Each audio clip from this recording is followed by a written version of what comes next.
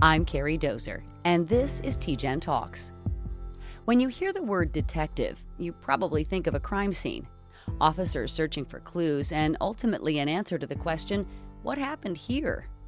But when the mystery is something physical, something medical, signs and symptoms of a little-known disease, TGen scientists are hard at work. They're like disease detectives. They study the sometimes strange and often little-known ailments that plague those who live in the desert Southwest. This episode of TGen Talks brings us to TGen North. It sure is a nice time of year to be up here, and we're talking with Dave Engelthaler. He's the director of the Pathogen and Genomics Division up here in Flagstaff. Thanks again for joining us. You're a pretty regular guest. I appreciate it. Yeah, it's good to see you again, Carrie. For people who are listening who don't know that TGen has a TGen North location, tell me a little bit about who works here, how big you are, and what you're looking into in general. Sure. TGen North is essentially our division of infectious diseases, what we call the Pathogen and Microbiome Division. So we do all the same great science that the rest of TGen does, except we're looking at the genomics of pathogens, including bacteria, viruses, fungus. And so the group up here is really focused on infectious diseases and supporting public health, as well as supporting healthcare and our doctors and nurses to try to take care of patients. Do most of your staff members, your researchers, do they work on more than one thing at a time? As you can imagine, when we work in infectious diseases, we work on pretty much everything that is important.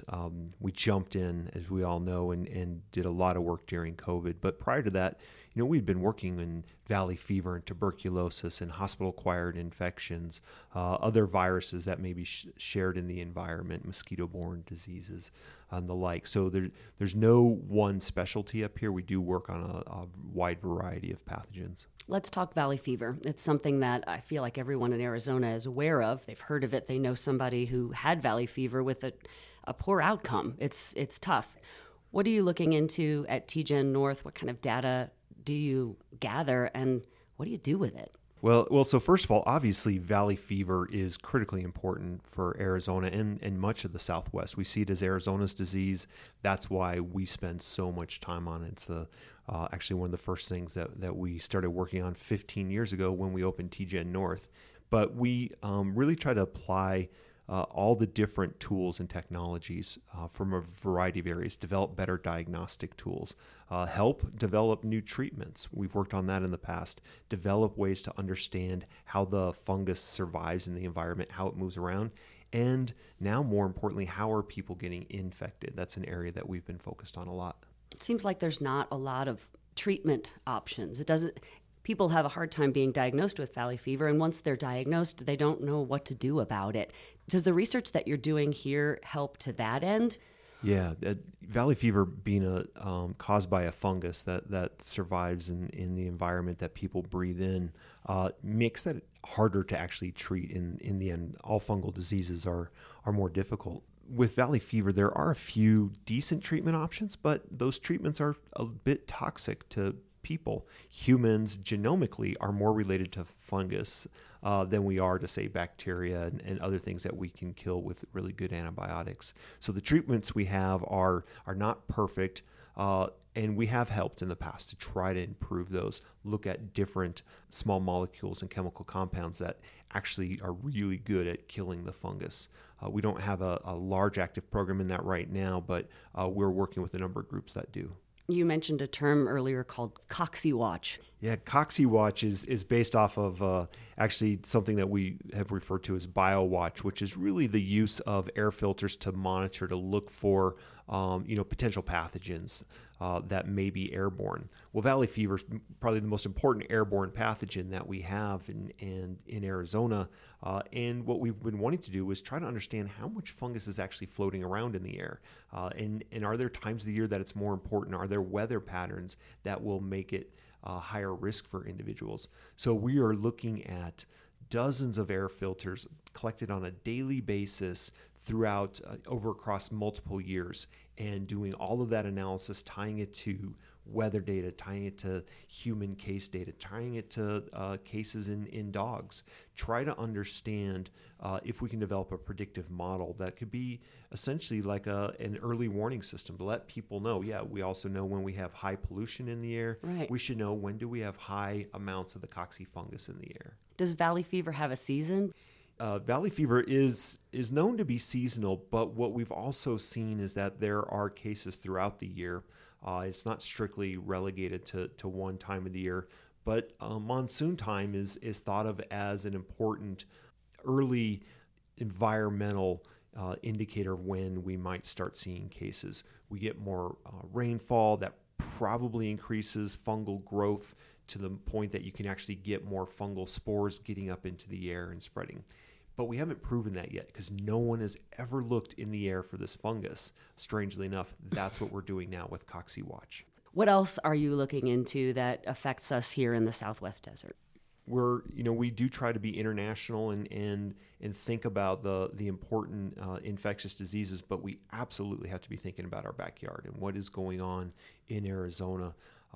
Valley fevers is, we consider Arizona's disease. One of the other ones that we think about, obviously, is West Nile virus. We just brought on a great faculty member to TGen, Dr. Crystal Hepp, and her team is focused on that. We are working with our different tribal nations. We're working with hospitals to understand what is most important to them and how can we apply the tools to support their specific needs. Rural Arizona has vastly different concerns and problems than, say, more urban Phoenix and Tucson areas. When we run down the list of things that TGen North is looking into, Cryptococcus comes up. That just sounds scary. What is it and how prevalent is it? Yeah, Cryptococcus, it's another one of these fungal diseases. It's a fungus that we knew for a long time survived primarily in the tropics and could get in the air and infect people, but mostly it's just living in the environment, not affecting people. But then we've also seen that there's a strain of this Cryptococcus that got up into the Pacific Northwest, which is very not tropical, and so seemed to be inhabiting a different area, and then started causing a significant number of deaths up in Vancouver and in Washington, even in Oregon. So that was an area that we spent a lot of time working with CDC to understand what was going on with this fungus, how did it change, why is it up there? And now, just in the past couple years, we've been seeing cases of Cryptococcus locally here in Arizona that had no travel to either Brazil or to the Pacific Northwest. And we've just recently identified that this new strain is certainly here in Arizona. We don't know exactly where. We've seen it in southern Arizona, but we're studying it really closely. So this is all kind of emerging infectious disease work that we're hot on the trail. Most people wouldn't know that that's what they have, and I imagine most doctors haven't ever seen it. How do you find it? When you say you've discovered cases, where do they come from? Yeah, the technology to look for different pathogens has really increased in our hospitals and the clinical laboratories that they use, but they don't know exactly what strain of something they're looking at. So they can identify Cryptococcus. It's a fungal disease. It's typically causing a respiratory illness. Sometimes can cause a neurologic disease, but they can grow a fungus out of a patient sample. Those are the samples that have been sent to us because they know that we have a lot of expertise in this area, and we've identified there's clearly a strain that seems to be specific to Arizona or the Southwest. And we're only talking about a handful of cases, so not to be alarmist on this. We don't know how widespread it is or how hard it is to get, but it is certainly emerging in our understanding. It makes your team sound like a little bit like detectives. A doctor sees something they don't know what to call, what to name, and eventually it rises to the level of TGen North, who finally gives it a name. Is that how it works? Yeah, well, we're not naming these per se. We do work with the international community when a new pathogen is identified. But yeah, your point about being detectives is absolutely the case. That's what an epidemiologist is a disease detective. We're essentially genomic-based detectives. We can apply all this technology to help understand on a level that we've never been able to before. So that's how we're able to determine, there's a brand new, what some people are calling a brand new species. Mm-hmm. We don't know if it's a brand new species, but it certainly is distinct from all other Cryptococcus that we're seeing. And we're trying to understand, where does it live? How quickly does it change so that it can adapt to an environment like the Southwest? Who's at risk from being infected? All of these are questions we don't know yet, but we're certainly put on our detective caps right now. Does the international research community have a top 10 list, like an FBI most wanted? I mean, does that exist? Well, it does exist in some cases. I mean, the WHO certainly has its top urgent threats, infectious disease threats around the world.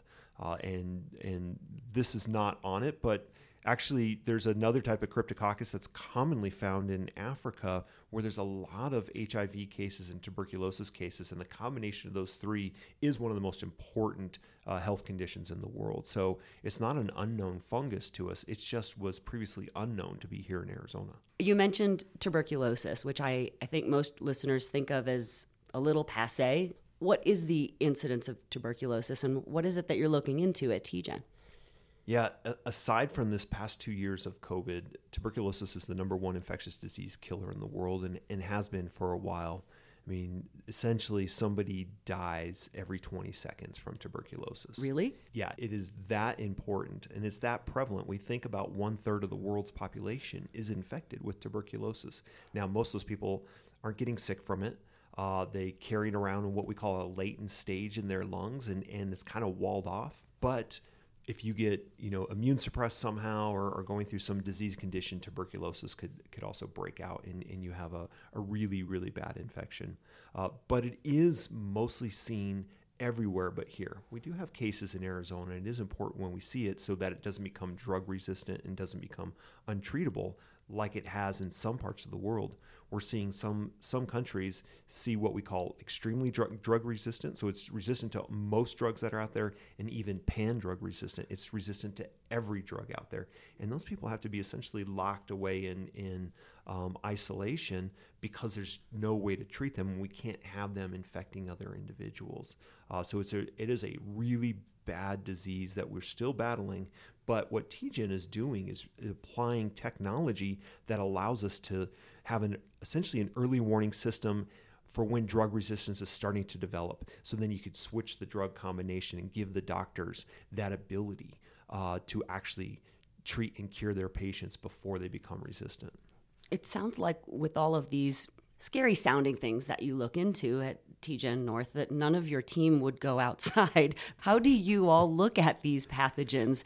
Because you know so much about them. Are you more or less aware? And I would say scared is the wrong word. Are you more or less frightened by them? Yeah, I think it would be tough to work here if you were a germaphobe, right? And some people are naturally, and that is, and if you have that fear, we'd have to get past it because we do have to work with some of the more dangerous microbes out there. But we also are really public health minded and understand this on a population level and understand what the risks are. And so, that gives us the mission of the importance of this work that we're trying to do. So that helps overcome, maybe some fears that people may have because we're doing such a amazing work to support the overall population. We work with doctors and help them with individual patients, but we're also thinking about the whole population. And so that sense of mission gives that kind of sense of duty, which is, makes it a lot easier to work here. To that end, you're very involved in an effort called the Pathogen Intelligence Center, something you're creating. Tell me what it is, how the regular person could access it, and what they might find.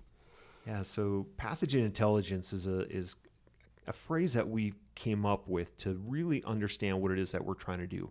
We're trying to gain intel on these pathogens, and the best intel we can get is in their genetic material. So a lot of that means sequencing DNA or RNA of these organisms, and we can understand who's more related to who. We can understand when outbreaks are occurring, where outbreaks are occurring. We can see if something is drug resistant or may have a virulence gene that makes it more dangerous. All of this information comes out of the genomics. A lot of things we just had to guess about before. We can do that now. And for us, it's important to make this data available to our public health partners, to our healthcare partners, as well as to the general public. during COVID, everybody was tracking numbers.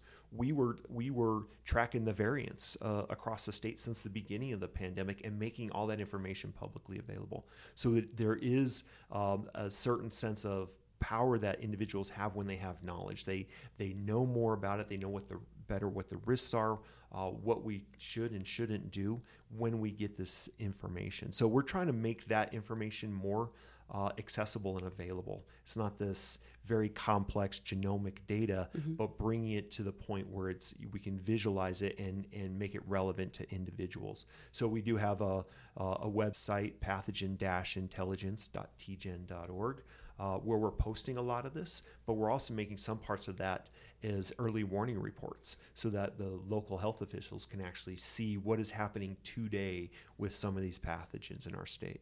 How far away do you think we are from having something like a high pollution advisory that goes out to the general public? We get dust storm warnings, we get monsoon warnings on our phones. How are we close to that? Will that day come? Yeah, no, I think it will. So like for instance, the CoxsAI, the Valley Fever alert system, that's not available yet because we're still learning about what is important and what is actually predictive of a higher risk.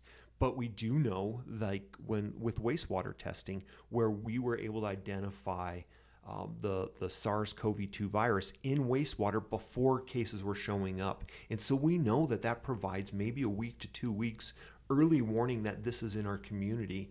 And so that is something that we are trying to make it available as real time as possible. So we have these dashboards that show this information. We're starting to look at other viruses in the wastewater. We'll probably be looking at other stuff in the air or what we're finding in our healthcare system and trying to make that as closer to real time available as possible so that it is kind of that warning system like you were talking about.